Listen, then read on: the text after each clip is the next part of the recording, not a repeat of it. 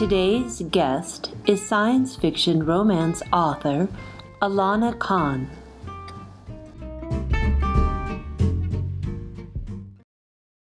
Alana, what made you want to live a more creative life? I think I've always been creative, and I think my creativity has expressed itself in different ways throughout my life. So prior to being an author, I was a psychotherapist for a very long time. And interestingly enough, the most exciting, I think, part of being a psychotherapist is the creativity. So you learn all this stuff and how things come out of your mouth in a way to help people change. It can be immensely creative. So I think I've always been creative in various ways. This latest turn of events in my life to becoming a published author is a fairly recent thing that has taken several decades to happen. But I think I always have wanted to be creative in various ways, and I think everybody can be. Do you plan your projects in detail or go with the flow? And why did you make that your process? I have always been a go with the flow kind of person, and I found some little questionnaire, 5-question questionnaire or something on Facebook that said, are you a plotter or a pantser? And I thought, I have no idea. And I took the test. I'm totally a pantser. But as I've really been doing a lot of writing over the last year, I found these instructions on how to make a good book, how to write a good book. And it actually, I'm sure you've seen this, it says what should happen at 10% of your book and 25% of your book. And it talks about plot points and what should be happening exactly at 50% of your book and how perfect your book will be if you do these things. So one of my books, I thought, well, I've been doing this all wrong. I've just been going by the seat of my pants.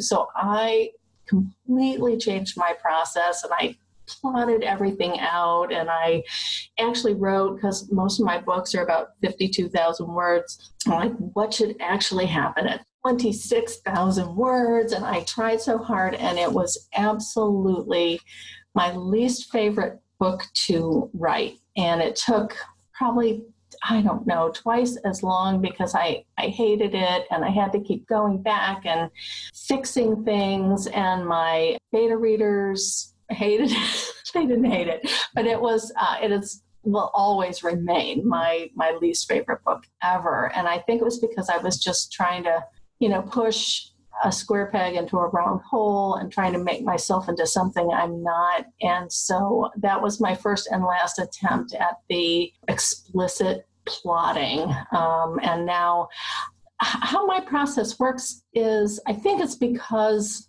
of my psych background, but the first thing I do when I start a project is I get the hero.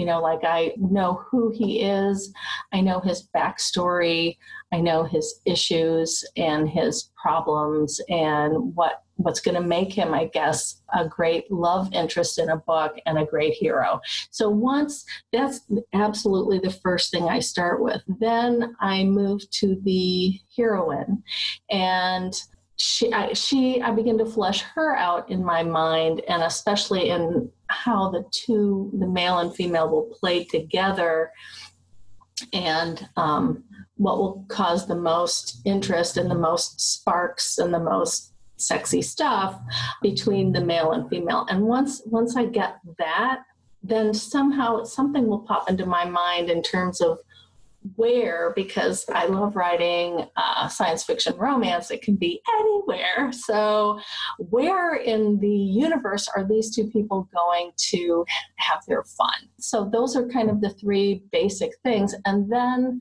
once I know him and I know her and I know what's going to keep them apart and where they're going to have their fun, everything just kind of flows from there.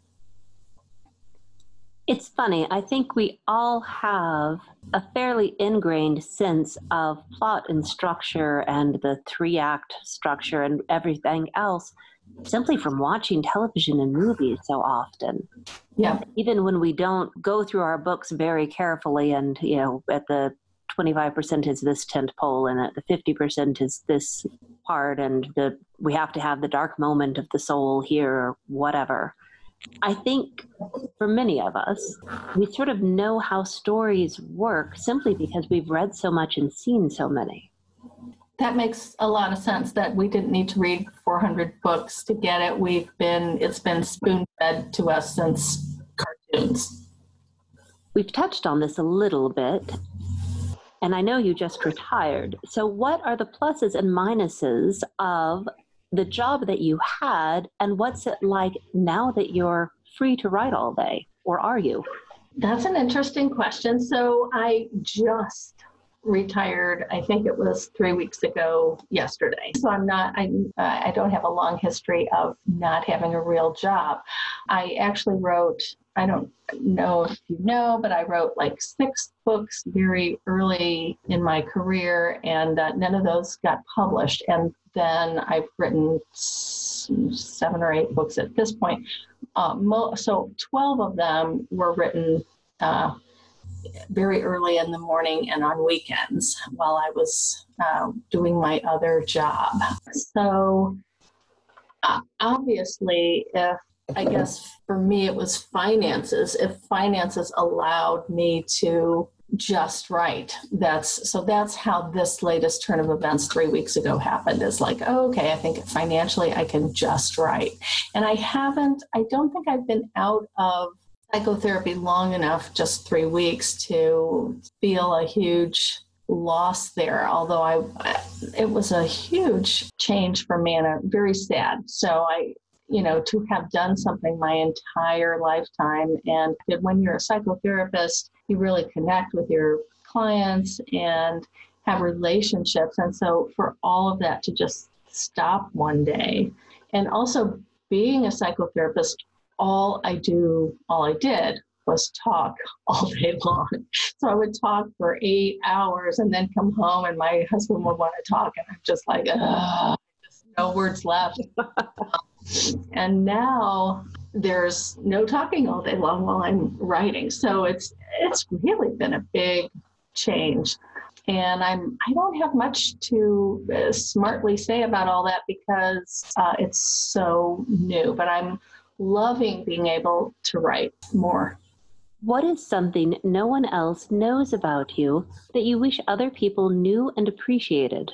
I touched on it a little bit, and that is, many years ago, I got my shiny new master's degree, and I got my very first job, and I started almost immediately beginning to write books. And this was way, way back in the day before the internet. And so I wrote a book, and I got an agent, which the only way to get published, of course, back then was, written books through an agent, through one of the big publishing houses. And the common thought back in the day was, if you're good enough to get an agent, you are 90% guaranteed to get published. So while my agent was shopping my book around, I actually wrote 5 additional books.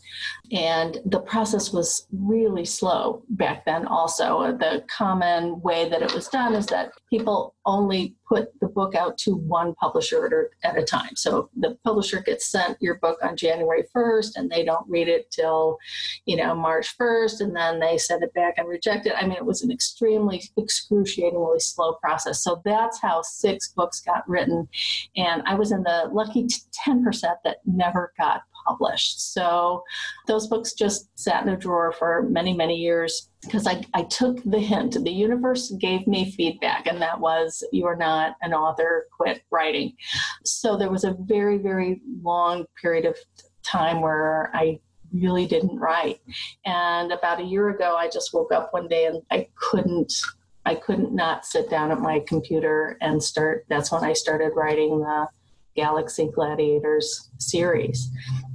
And those books just flowed out of me, and here we are. So I think it's been an overnight sensation that took several decades in the making. I guess I need to appreciate that there was that long period of waiting, because I think what came out recently has been pretty good. It's nice sometimes to have that fallow period, even if it doesn't feel nice at the time. Right. Yeah, I try to tell myself that, because sometimes I wake up and I go, gosh, what would my life be like if I had gotten published those years ago and I'd been writing all these years? But who knows? I think I understand people a whole lot better. And I do think that's like, when I read my books compared to other people's books, what I enjoy about my books is I really do think my people are really all individuals, and they're different. And I think that comes from all the psychotherapy that I did. So there's been a lot of pluses to the way my life has unfolded. And if you've been published trad, your books may well still be under contract, you might not have the rights back, and you might be burnt out and angry from having to fight with it all the time. Very nicely said. Yes, that puts a nice spin on all of that. What are your favorite inspiration prompts, productivity tools, or creative routines? I am such a type A person. Like, it astonishes and dismays people. So, I mean, if I wake up today and my goal is to write X many words, I don't stop until those words are written. So the idea of waiting for the muse or, waiting for something to strike me just isn't an option. So the inspiration is really perspiration for me. So I just sit down and do it. I have word count goals, and I just track those. Sometimes when it's a really hard day, I'll do it by the 15-minute mark. Right. Okay, Alana, you're going to write so many words, in the next 15 minutes. And I just keep slogging through. So sometimes, I'm sure anyone who's written knows, sometimes the words just flow beautifully and the ideas are coming and you can't type fast enough.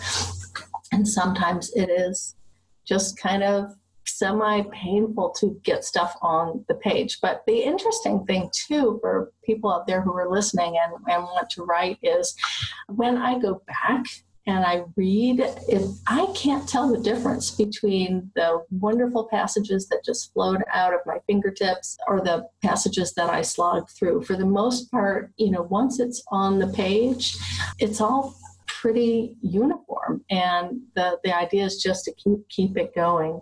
I do need mostly silence. Like, I have read about people who write their books at Starbucks, and it amazes me. I can't imagine, with all of that hubbub going on, being able to write. So even if my husband is in the house in a different room, completely silent, it's harder for me to write when I even know somebody's in the house with me.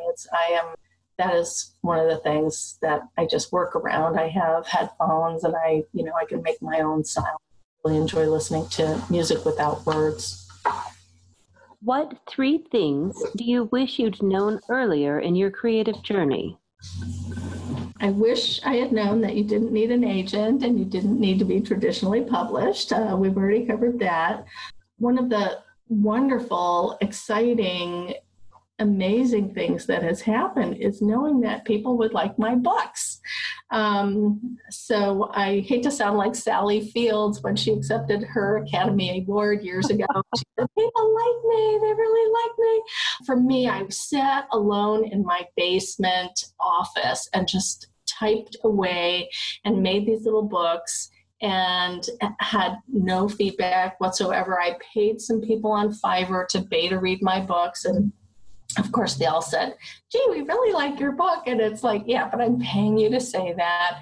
And then to put your baby out there on Amazon and have people really like what you do. And of course, there's always some nasty reviews, but that has been just eye-opening and so exciting that for people who are thinking about putting their book on Amazon, when people find out I'm an author, and they ask me about it, I'm like, and everybody's got a book in them. I think there's a title of a book somewhere out there that says everyone's story is a book. But everybody talks about either wanting to write a book or a poetry or whatever. And I'm always so excited to encourage them to do it, because you really don't know what's going to happen until you float it out to the universe and the universe gives you feedback.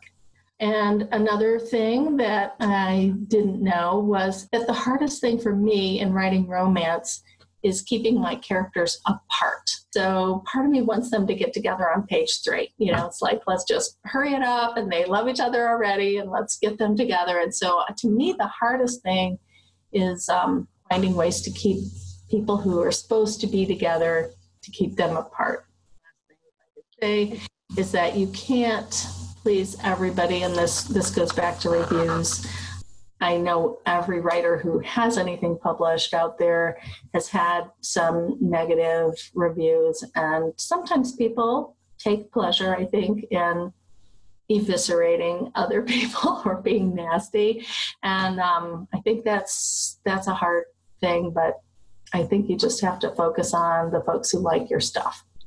What is the latest tool or resource you've discovered? I've used Grammarly, and I'm just trying to get used to Pro Writer Aid. And these things, although they're helpful, there's a learning curve on using them. So I'm working on those.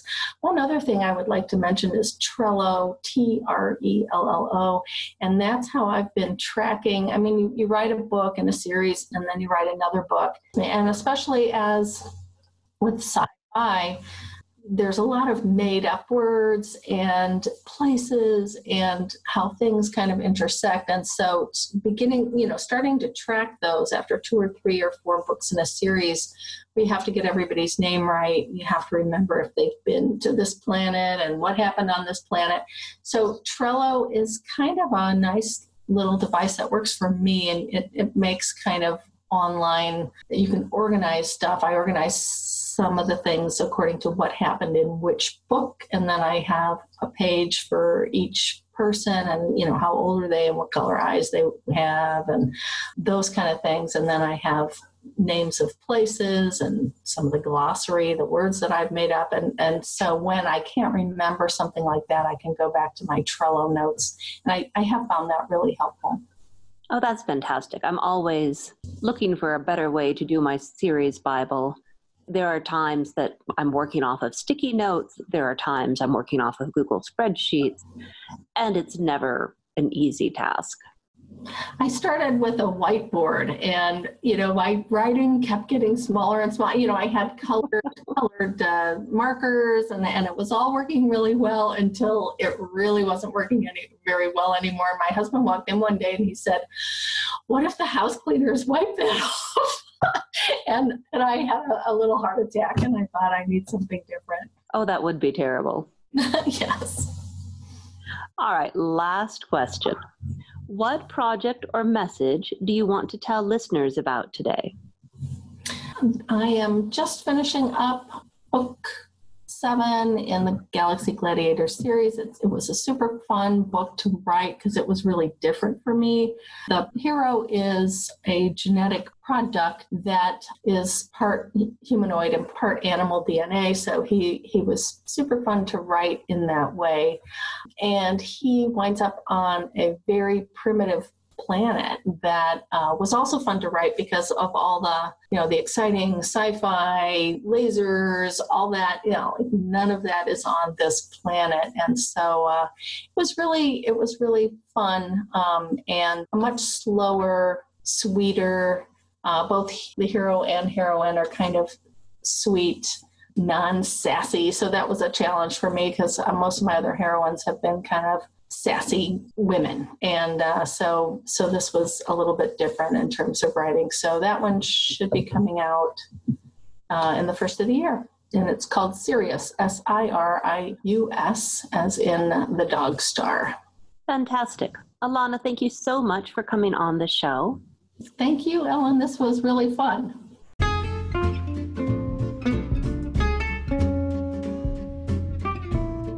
You've been listening to Pants On or Off, all about creators and the creative process. If you'd like to suggest a guest for a future show, please drop by ellenwynbooks.com guests. Now, go out there and make something fantastic.